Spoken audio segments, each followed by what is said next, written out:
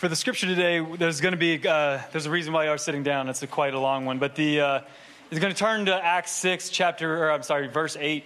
And we're going to go all the way in through the end of chapter 7. Context here, we're talking about the early church. For those of you who are not familiar with the way the flow of the Bible is, this is after Jesus has already been killed and resurrected, and this is in the aftermath where they're creating the new church, and a lot of the apostles have now formed off to the early church here. And so there's some incredible story, from we're focused on Stephen today, about what that looks like. So if you follow me along with chapter 6, verse 8. Now Stephen, a man full of God's grace and power, performed great wonders and signs among the people.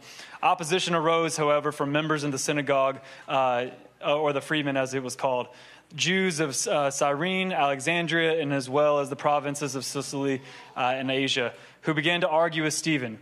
But they could not stand up against the wisdom of the Spirit gave him as he spoke. And they secretly persuaded some men to say, "We have heard Stephen speak blasphemous words against Moses and against God." So they stirred up the people and the elders and the teachers of the law. They seized Stephen and brought him before the Sanhedrin. They produced false witnesses who testified, "This fellow never stopped speaking against the holy place and against the law.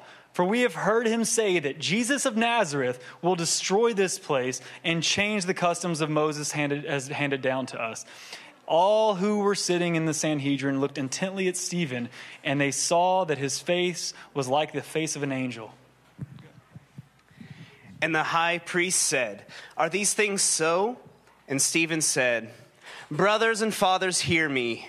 The God of glory appeared to our father Abraham when he was in Mesopotamia, before he lived in Haran, and said to him, 'Go out from your land and from your kindred and go into the land that I will show you.' Then he went out from the land of the Chaldeans and lived in Haran. And after his father died, God removed him from there into this land in which you are now living. Yet he gave him no inheritance in it, not even a foot's length, but promised to give it to him as a possession and to his offspring after him, though he had no child. And God spoke to this effect, that his offspring would be sojourners in a land belonging to others, who would enslave them and afflict them 400 years. But I will judge the nations that they serve, said God, and after that they shall come out and worship me in this place. And he gave him the covenant of circumcision. And so Abraham became the father of Isaac, and circumcised him on the 8th day. And Isaac became the father of Jacob, and Jacob of the 12 patriarchs. And the patriarchs, jealous of Joseph, sold him into Egypt. But God was with him and rescued him out of all his afflictions, and gave him favor and wisdom before Pharaoh, king of Egypt, who made him ruler over Egypt and over all his household. Now there came a famine throughout all Egypt and Canaan, and great affliction, and our fathers could find no food. But when Jacob heard that there was grain in Egypt, he sent our fathers on their first visit. And on the second visit, Joseph made himself known to his brothers, and Joseph's family became known to Pharaoh. And Joseph sent and summoned Jacob his father and all his kindred, 75 persons in all. And Jacob went down into Egypt, and he died, he and our fathers, and they were carried back to Shechem and laid in the tomb that Abraham had bought for a sum of silver from the sons of Hamor in Shechem. But as the time of the promise drew near, which God had granted to Abraham, the people increased and multiplied in Egypt, until there arose over Egypt another king who did not know Joseph. He dealt shrewdly with our race, and forced our fathers to expose their infants so that they would not be kept alive. At this time Moses was born, and he was beautiful in God's sight, and he was brought up for 3 months in his father's house. And when he was exposed, Pharaoh's daughter adopted him and brought him up as her own son. And Moses was instructed in all the wisdom of the Egyptians, and he was mighty in his words and deeds. When he was 40 years old, it came into his heart to visit his brothers, the children of Israel. And seeing one of them being wronged, he defended the oppressed man and avenged him by striking down the Egyptian. He supposed that his brothers would understand that God was giving them salvation by his hand, but they did not understand. And on the following day he appeared to them as they were quarreling, and tried to reconcile them, saying, "Men, you are brothers. Why do you wrong each other?" But the man who was wrongdoing his neighbor thrust him aside, saying, "Who made you a ruler and judge over us? Do you want to kill me as you killed the Egyptian yesterday?" At this retort, Moses fled and became an exile in the land of Midian, where he became the father of 2 sons. Now, when 40 years had passed, an angel appeared to him in the wilderness of Mount Sinai, in a flame of fire in a bush. When Moses saw it, he was amazed at the sight, and as he drew near to look, there came the voice of the Lord. "I am the God of your fathers, the God of Abraham and of Isaac and of Jacob." And Moses trembled and did not dare look. Then the Lord said to him, "Take off the sandals from your feet, for the place where you are standing is holy ground. I have surely seen the affliction of my people who are in Egypt, and have heard their groaning, and I have come down to deliver them. And now come, I will send you to Egypt." This Moses, whom they rejected, saying, "Who made you a ruler and judge?" This man God sent as both ruler and redeemer by the hand of the angel who appeared to him in the bush. This man led them out, performing wonders and signs in Egypt and at the Red Sea and in the wilderness for 40 years. This is the Moses who said to the Israelites, "God will raise up for you a prophet like me from your brothers."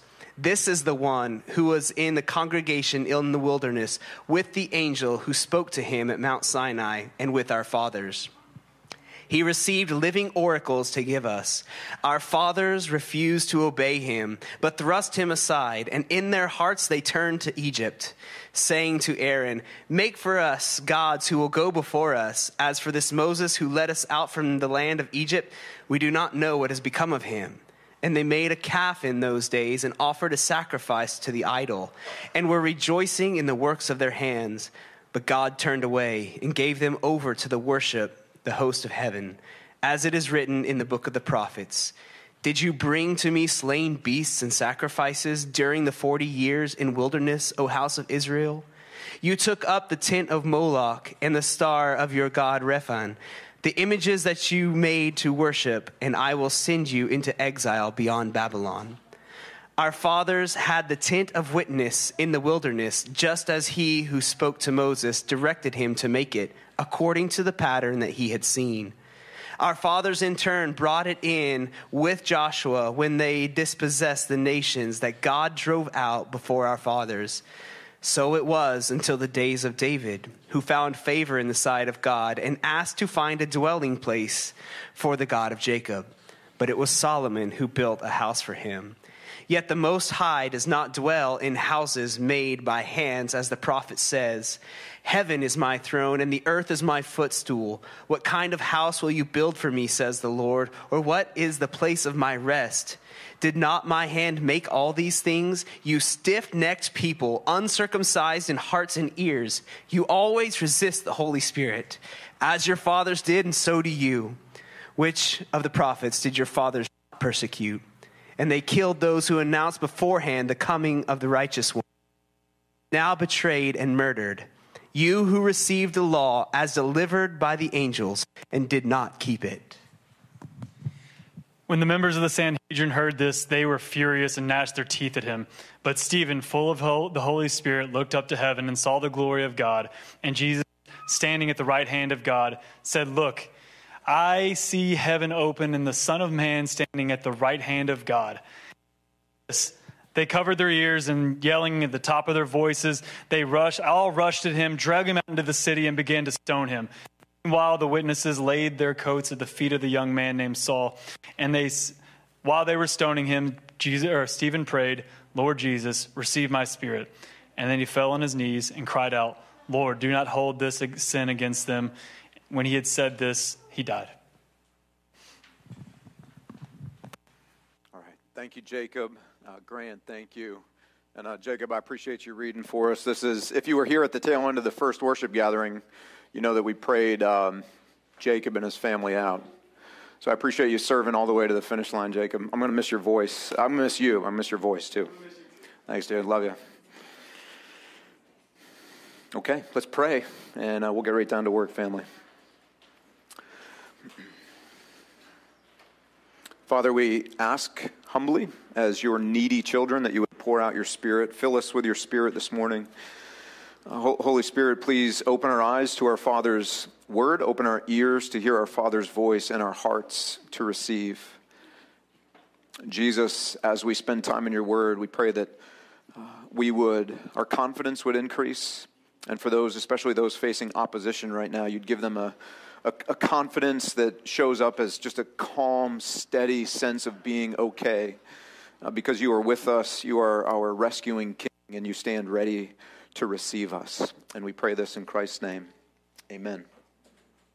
So we press on in our series this morning entitled Spirit Empowered. Our series has taken us through the first third of the book of Acts. And what we're learning in our Spirit Empowered series is that we are God's Spirit Empowered family. And here's the big idea that we'll see this morning in our brief text. In life and death, God's family exists among the people, serving, sharing, and suffering for God's fame and the good of others, sent by Jesus and empowered by his Spirit. That's a long sentence. If you want to shorten it up, in life and death, God's family exists among the people, serving, sharing, and suffering. Now, Stephen's story begins and ends with one thing the same and one thing very different. Well, what's the same? What did we hear as Jacob and Grant read for us? What remains the same is that Stephen is full of the Holy Spirit. Look at verse 5 of chapter 6. It says, Stephen, a man, says a few things about him, but primarily he is full of the Holy Spirit. And then we moved all the way through the narrative, get near the end of chapter 7, verse 55, and we read again, but he, full of the Holy Spirit. I love the way the author gives us verse 5. He could have just said, Stephen, who was full of the Holy Spirit, or Stephen was full of the Holy Spirit. He didn't need to tell us that he was a man. We already know that. But he says he's a man. Stephen's a man. Just a man. Nothing more. Not a hero, not special, an ordinary dude, a common man. And the good news of the gospel is that's enough. That's enough. Jesus doesn't need heroes. He doesn't need you to be an extraordinary man or an above average, Instagram-worthy woman. He uses common people, men and women who are just, well, men and women, ordinary, common, young men, young boys, boys and girls, if you're in here, teenagers, not extraordinary, just you, the way he created you to be. Ordinary men, ordinary people, ordinary women. So, these ordinary men and women, boys and girls, are empowered by the Spirit. And when we read that Stephen is full of the Spirit on both ends of the story, that's the author's way of saying to all of us, look, I know you're reading this, and I know you think it's Stephen's story, but it's really not. This is really the Spirit's story being lived out through Stephen. So it's his story, kind of, but it's really the Spirit's story. And that's good news for us because we are common people. We are living out a story together, but the pressure's off. We're not the heroes of this story. We need to see in Stephen's story here that just like him, it's actually the Spirit's story being played out through us. And that's good news too, because we read Stephen's story and we think to ourselves, man, I could never do what he did. No way. I'm not selfless enough. I'm not brave enough. I'm not well-spoken enough. I would never be brave enough to die that way. The father looks you back in the eyes and says, yo, son, listen, daughter, listen. I gave the Spirit to Stephen, and did I not tell you that I've given you the same Spirit in the same way, in the same fullness? Same. The Spirit empowered Stephen, a common dude. The Spirit empowers you, good news, common dude, common woman. And so receive the Spirit and walk daily in him. When we're told to be full of the Spirit, that's really good for us because we know that when we are adopted into the family, the Father gives us his Spirit, right, as a sign of our sonship or being a daughter. But then we're also told to daily walk in the Spirit so we don't fulfill the lusts of our flesh, our rebel tendencies. And it's also a command. We're told to be full of the Spirit. That's really good news because listen, how many days a week do you feel like you're not full of the Spirit? Probably like 7, right? So, okay, that's okay. You're normal. That's fine. So you just go to all you do is ask. Guys, we overcomplicate Christianity. Go back to your dad. Say, Dad, I know you said you gave me your spirit when I became a son, when I became a daughter. Thank you. I've seen evidences of that. But on normal days, I don't really feel like I'm full of the Spirit. So, look, guys, it's just simple. Dad, please empty me of whatever I'm full of, myself, my wisdom, my perceived wisdom, the world, whatever I need to be emptied of so that it can be filled with your Spirit again. Please, just today, again, give me this day my daily bread. Please fill me with the Spirit today, right now, right? We just ask. So that remains the same. Stephen's full of the Spirit. What changes? What's different? Well, the story begins with Stephen very much alive. We see him standing strong and serving. What changes? What's different? Well, the story concludes with Stephen very much dead. We see him falling. We see him suffering. And we see him dying. But even in this powerful contrast, life to death, something remains the same. In both life and death, Stephen is among the people for their good. Among the people. Look at verse 8 of chapter 6. It says this of Stephen's life. In life, he was full of grace and power because of the Spirit's presence. And so he was doing great wonders and signs. Where? Among the people. Among the people. He's doing wonders inside. Where do you do wonders and signs? Where there's a need for them, right? So among the broken, among the hurting, among those in the margins, among those far from Jesus. It's among the people. And in death, verse 60, chapter 7, and falling to his knees, he cried out with a loud voice, Lord, do not hold this sin against them. And when he had said this, he fell asleep. He died. Even in death, Stephen was among people for their good. Look what he asked his dad. Of the very people who were throwing rocks aimed at crushing his skull, the very people who were throwing rocks to knock out his teeth so that he would die a slow and painful death, with the tongue that was still working, Stephen prays to his dad, Dad, don't hold this against them. Still among the people for their good. Guys, that's our Father's intent for this family right here in Okinawa. And his family in all time, in all places, that we would be among the people, not apart from the people. Many of us grew up in circles of Christianity that want to pull you back. Let's form a co-op. Let's protect ourselves. Let's build a fence.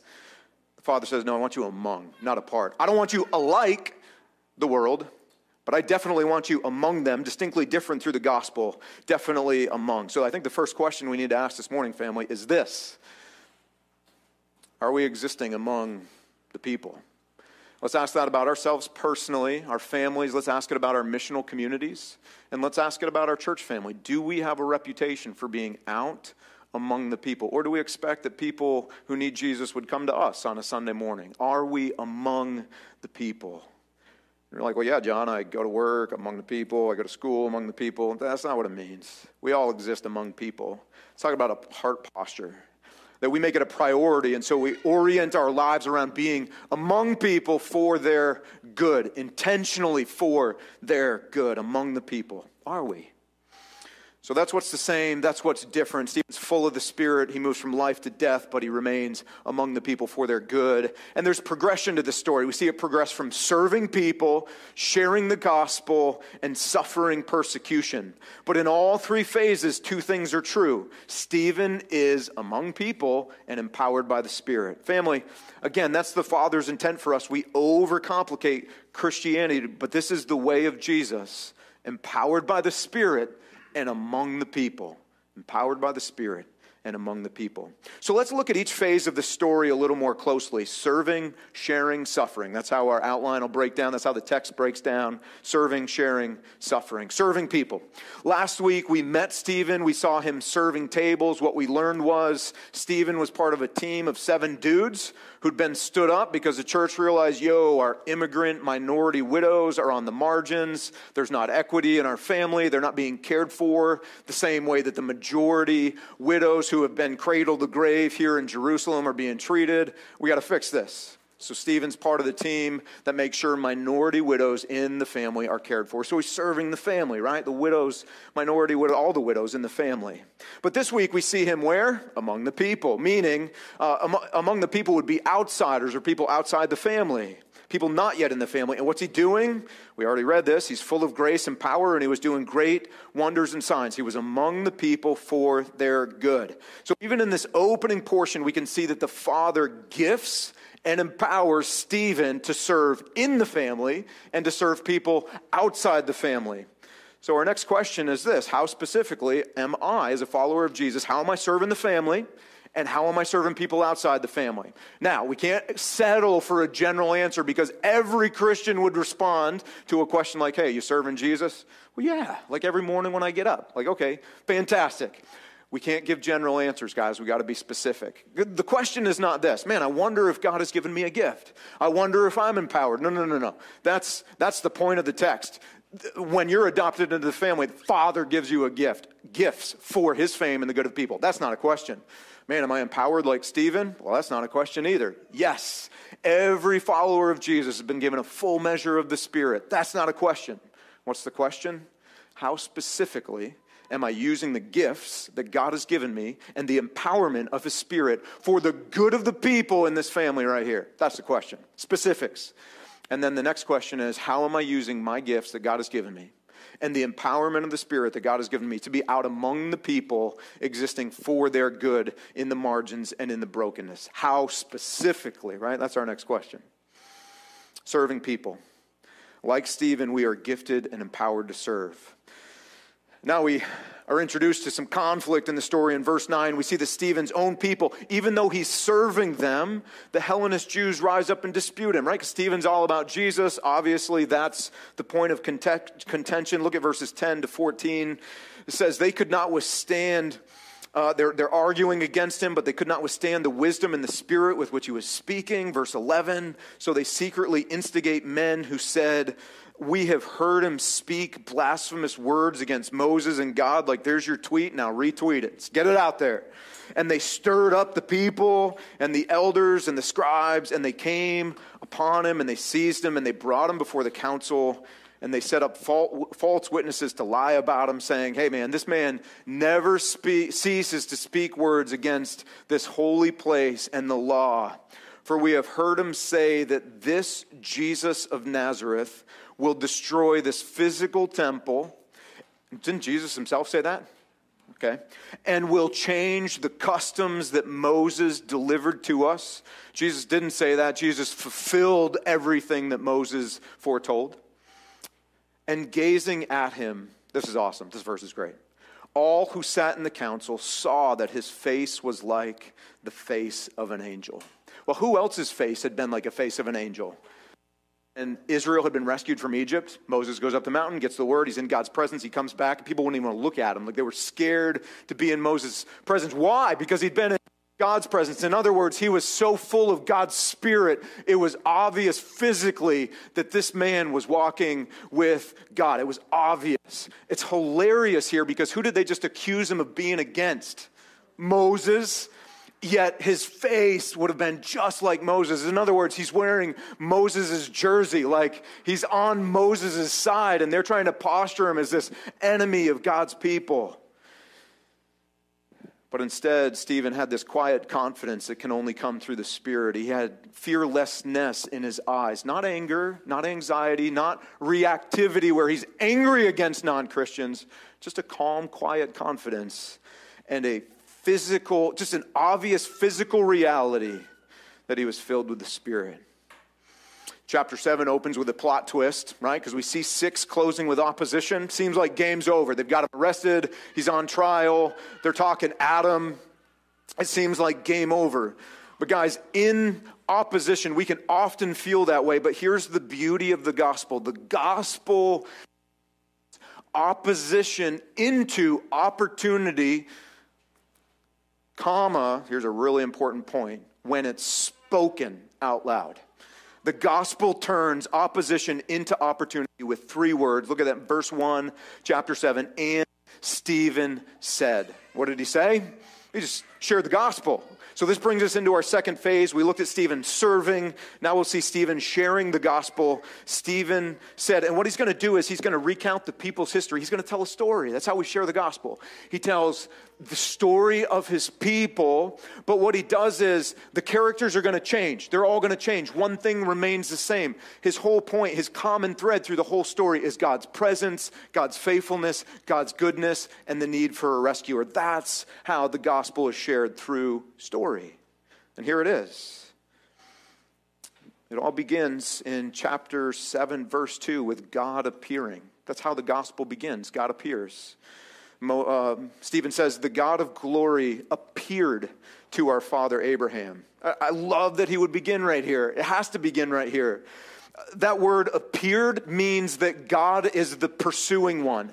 Abraham did not appear to God. God appeared to Abraham. Abraham wasn't pursuing God. God pursued. He's the pursuing God. He's the initiating God. Abraham didn't initiate. God initiated. And friends, that's the good news of the gospel. Simply this: God appears in your darkest night, in your greatest pain, in your lowest valley, in your worst rebellion. That's where God appears. Religion would say, get yourself back out of the valley. Clean up your rebellion. Don't make it so bad. Get close enough so that God can see you. Those are all lies. And it's an oppressive weight that none of us can carry. The good news of the gospel is simply this: God appears. The glory of God appeared. So God appears, and then verse 3, God, the appearing God, sends. And God said to him, what? Go. Go. So our missionary God, who himself is the appearing one, shows up, rescues Abraham, and then looks at him and says, go. Keying us off to this reality, guys, that God appears as rescuer and always sends the rescued. Always. God appears as rescuer and he sends the rescued. God sends. So God appeared. Second piece of the good news of the gospel is God sends. And third, God commits. Look at verse 8. It says that he gave Abraham the covenant of circumcision.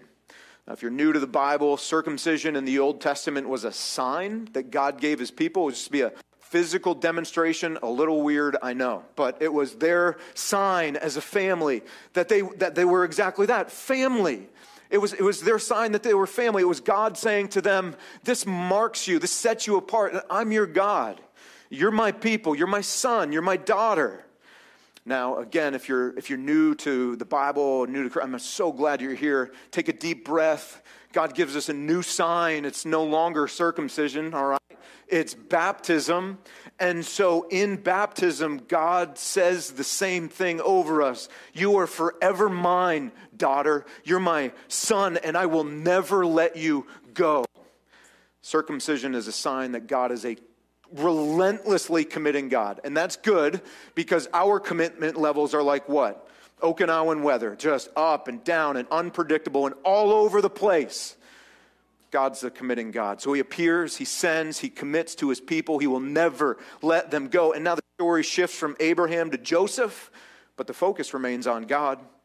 And what we see in Joseph is this: God stays. Verses 9 and 10, Joseph is sold by his brothers as a slave. He is falsely accused of sexual harassment, essentially. He's imprisoned. He's going to be executed. In all of this, it says, but God was what? With him and rescued him out of how many of his afflictions? All of his afflictions. The father looks at Joseph and says, son, I'm with you.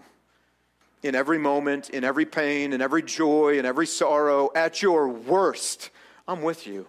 I don't leave. I'm with you in the valley of the shadow of death, and I will be with you when you step out of the valley of the shadow of death and back into the sunlight. And while you're in your valley, while you're in the darkness of this night, my presence will sustain you. I am with you. Don't be afraid. I am the God who stays. God doesn't just appear and then stay with the good kids. God appears and commits himself and stays with all the kids at their best and at their worst and in every season. God appears, God sends, God commits, God stays. And my favorite piece in all of this, God exchanges. The story shifts from Joseph to Moses. And look at verse 20. Moses was born. Look at what this says. You guys ever seen this before? He was what? In whose sight? God's sight. He was beautiful in God's sight. What? One of the earliest pastors who mentored me had a hypersensitive conscience, and so he couldn't lie to new moms. And so he'd teach me how to do like hospital visits for babies and stuff, and he'd take me occasionally. And we walk in, and he'd just be like, man, wow, man, that's a baby right there. That's awesome. That's a baby. But he'd never lie. He never told a mom her baby was beautiful. Why? Because generally babies aren't. Sorry. That's just love speaking, right? I'm sorry. That's an agreement right there. That sound was agreement. They're not, man. Moses is born and he's beautiful in God's sight. Guys, we're so used to hearing the other side of the gospel. I want you to hear this side. The gospel does speak some very important truth about us. We're not beautiful. In fact, the Bible would say that we're enemies of God. We're born into this rebellion, so we're postured as enemies from day one. Enemies, hostile. The image of God in us is polluted or corrupted. Like, it's not beautiful. It's not beautiful. Maybe that's why babies aren't born beautiful, to teach us some truth about a spiritual. It's just the truth of who we are. And that's why Jesus said, you've got to be born again. You got to be born again. You've got to be born again. That's what that means. You've got to be born again by faith in Jesus, because we're dead. But at the new birth, our ugliness is exchanged. Christ takes the ugliness from us, and the Father gives us the beauty of Jesus, the perfect Son in our place. I get his beauty. And that's incredible, because now the Father looks at every one of you who are his kids, and do you know what he sees? Beauty. Ugliness exchanged for beauty. That's good news, because you don't feel beautiful. And probably some of you lived out rebel tendencies this week that just affirmed for you, man, there's a lot of ugliness left in my life. You probably came in here this morning feeling ugly. The Father in Christ looks at you and says, that's my beautiful daughter. That is my beautiful son, and I affirm them in Jesus. The Father says it is true, just like he spoke it over Moses. In Christ, he speaks it over you too. God appears, God sends, God commits, God stays, God exchanges ugliness for beauty, God rescues. Look at verse 34. He says to Moses, look, Moses, I have surely seen the affliction. He sees it. I've seen the affliction of my people who are in Egypt, and I've heard their groaning. I hear it. And so I've come down to crush them, to punish them. No, the good news of the gospel is that God comes down to deliver, to rescue. That's the good news of the gospel. Religion would tell you, you need to get yourself up to God so you can find rescue. The gospel says God comes down to you in your worst possible condition. God comes down to deliver. And now look at this. Look at how the deliverance is played out. Check this out. And now come, Moses, I will send who? You to Egypt. I will send you to Egypt. Guys, God comes down to rescue rebel kids like you and me who deserve judgment. We get kindness instead of judgment. We get beauty exchanged for our ugliness. And then the Father says, now I'm sending you. God appears as rescuer, and he sends the rescue. Let me just ask you a question. Have you been rescued by Jesus? Like for you personally, you don't have to answer out loud, but answer it for yourself. Have you been rescued by Jesus? If your answer is yes, you are also then sent by Jesus. There is no rescued person who's not a sent person also. You're rescued, you become a rescuer. You're sent by Jesus. So much good news in the gospel, guys. We could keep going. But we've seen that God appears, God sends, God commits, God stays, God exchanges, God rescues, and then he invites us, calls us into the work of rescuing. What better existence could you have? Come on. What better existence than you have? We spend most of our day searching for meaning. You still have conversations about what you're going to do when you grow up because you haven't figured it out like 14, 15 years, 19 years in, and you're just waiting for your DD-214 so you can go do what you're going to do when you grow up. Guys, Christians don't have to wonder why we're here. And there is no better purpose than this right here. The rescued become the rescuers. That's why you exist. You're in God's family for his fame and for the good of others. Guys, that's why you're in Okinawa. I know some of you are still angry, like you're still going to your counselor to talk about your detailer or your monitor. That's all right. I go to a counselor too. That's good. But it's really not their fault. Like God brought you here. He used the monitor. He used the detailer. He used your dream sheet.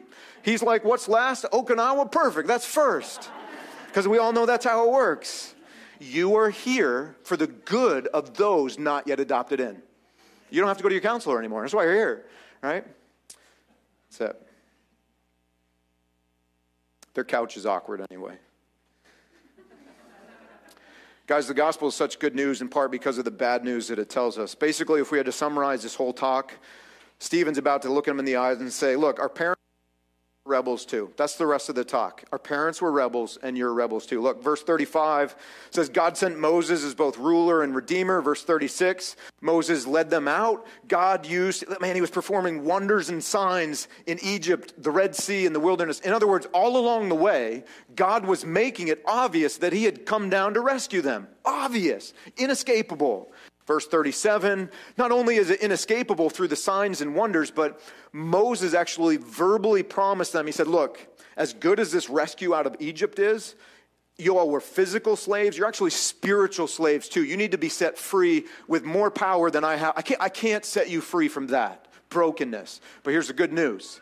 My rescue of you from Egypt is just meant to point you to the better rescuer who's going to come after me, who's going to lead you out of your spiritual slavery and lead you back to the God who created you and give you life. God's going to raise up a prophet like me from your brothers, he says. But look at verse 39. Rebel parents, our fathers refused to obey him.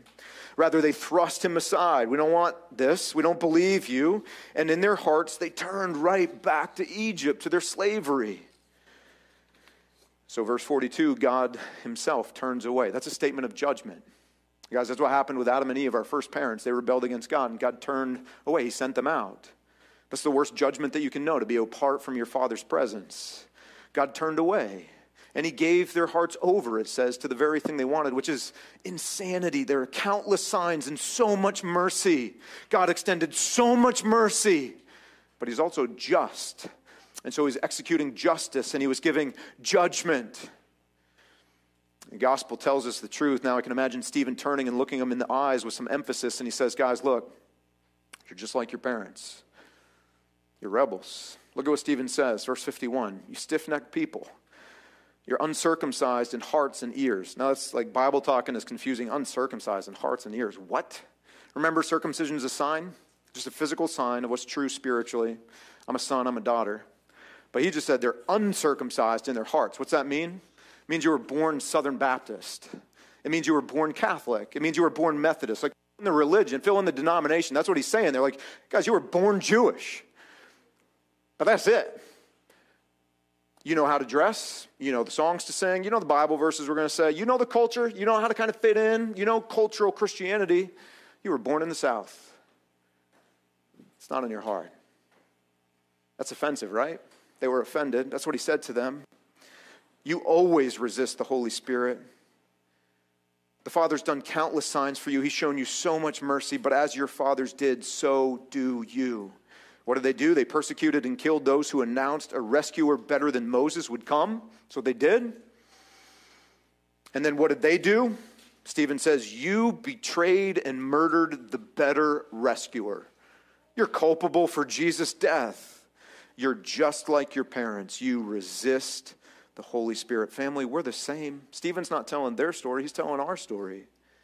Our hearts turned to Egypt, the very thing we were enslaved to. That's where our hearts, even though we're adopted kids, isn't that our daily experience? You feel your heart turning back to your Egypt?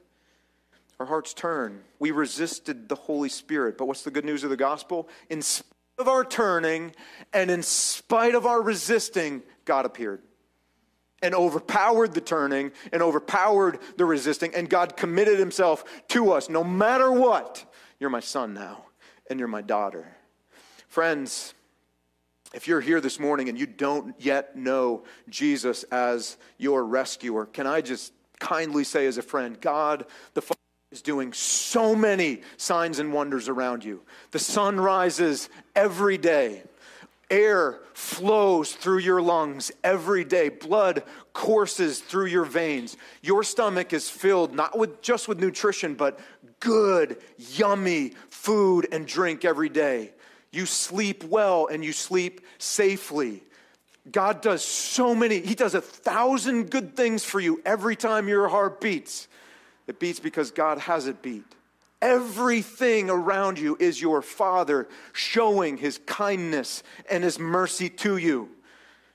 The problem is you're resisting the Holy Spirit. The Spirit exists to point you back to your dad. And as a friend this morning, man, I'm so glad you're here if you're not yet a Christian. Please stop resisting the Holy Spirit. Receive him. Respond to him. He's calling you back to the God who created you. He's calling you out of your Egypt, your slavery. He's calling you to life. Well, as good as the gospel is, it's also offensive, especially for those of us who did. I grew up religious. I get it. It's offensive to hear you're a rebel, and that's what's happening. This religious crowd is enraged. So now we transfer. We saw serving, we saw sharing, and now we're in the suffering phase, phase 3. This religious crowd is enraged. Like, what do you mean we're guilty? We're rebels. We're resisting the Spirit. That's ludicrous. I'm a good person. Verse 55 to 56, like you can feel the rage building, and you can imagine being in that room, right? You're the only person in there.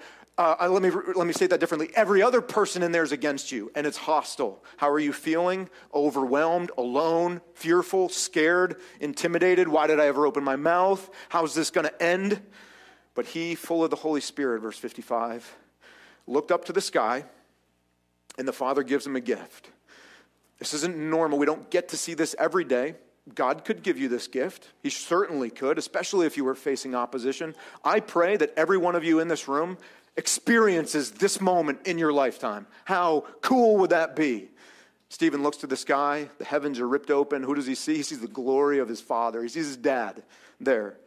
He sees his Father, and he sees Jesus standing at the right hand of God. He sees his rescuing king. Verse 56, and he says out loud to this angry crowd, he says, guys, look, the sky's ripped open. Can you see what I see? They can't. They don't have eyes of faith. The heavens are opened. I see the Son of Man, Jesus, standing at the right hand of God. Guys, you know what we see in this? When you are filled with the Holy Spirit, you don't see rage. You see your rescuing king. When you are filled with the Holy Spirit, you're not reactive against people. You see your rescuing king. But we know better. We know that when we're not filled with the Spirit, we see rage. We focus on the enemy. We become the stereotypical, because it's true, angry Christian that's against everything and everyone.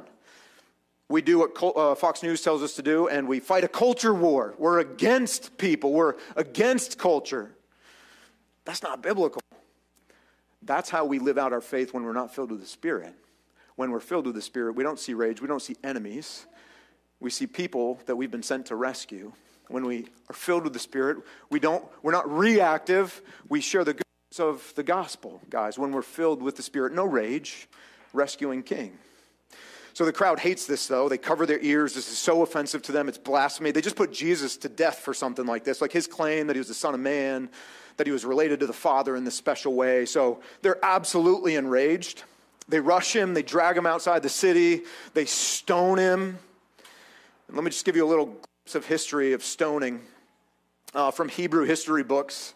15 feet from the place of stoning, they would stop and give the person who was going to be stoned the opportunity to confess, so that they would have hope of mercy in the afterlife. Not because they were going to change their mind on the stoning, they were still going to get stoned. And for the record, just so you contextualize the gospel, stoning means having a rock picked up and thrown at you. We're not talking about drugs okay? I say that because one of the places I served in youth ministry was kind of an urban environment. And I was telling the story of the woman caught in adultery one time, and she was going to be stoned. And the energy in the room was just like, the kids were getting super, it was just weird. So I stopped. I'm like, what's wrong, guys? And they're like, dude, this is so confusing. Like, why were they going to give her drugs for what she was doing? I'm like, no. Like, they're going to pick up rocks, and they were going to kill her, right? Stoning. So 15 feet out, chance to confess. 6 feet out, they strip the person naked. All the clothes come off, 6 feet out. Then they walk them to a little bit of a ledge that's supposed to be twice the height of the person who was going to be stoned. I don't think that piece happened to Stephen. It doesn't sound like he was pushed over, but we'll get to that in a minute. And then a person from the crowd would push them from behind, so they fall face forward in hopes that the fall would actually kill them or knock them unconscious. So then they go down and they flip the body over, and if he or she is dead, good, the game's over. If they're not dead, if they get a pulse, they get a big rock, and they drop it from the ledge, and they try to get it right down on the heart so it stops the heart from beating. And if that works, then it's game over.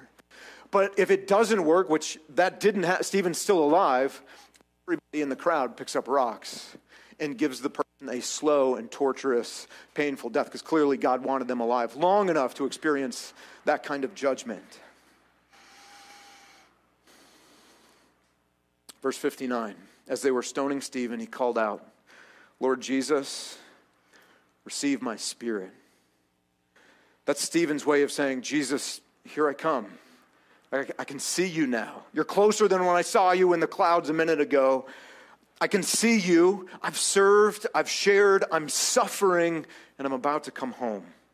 I know you're waiting to receive me, and I know you're waiting because you've been my faithful king in all of life, so I know you will be my faithful king in death. You gave me confidence in life, and now you're giving me calmness in death. I'm okay.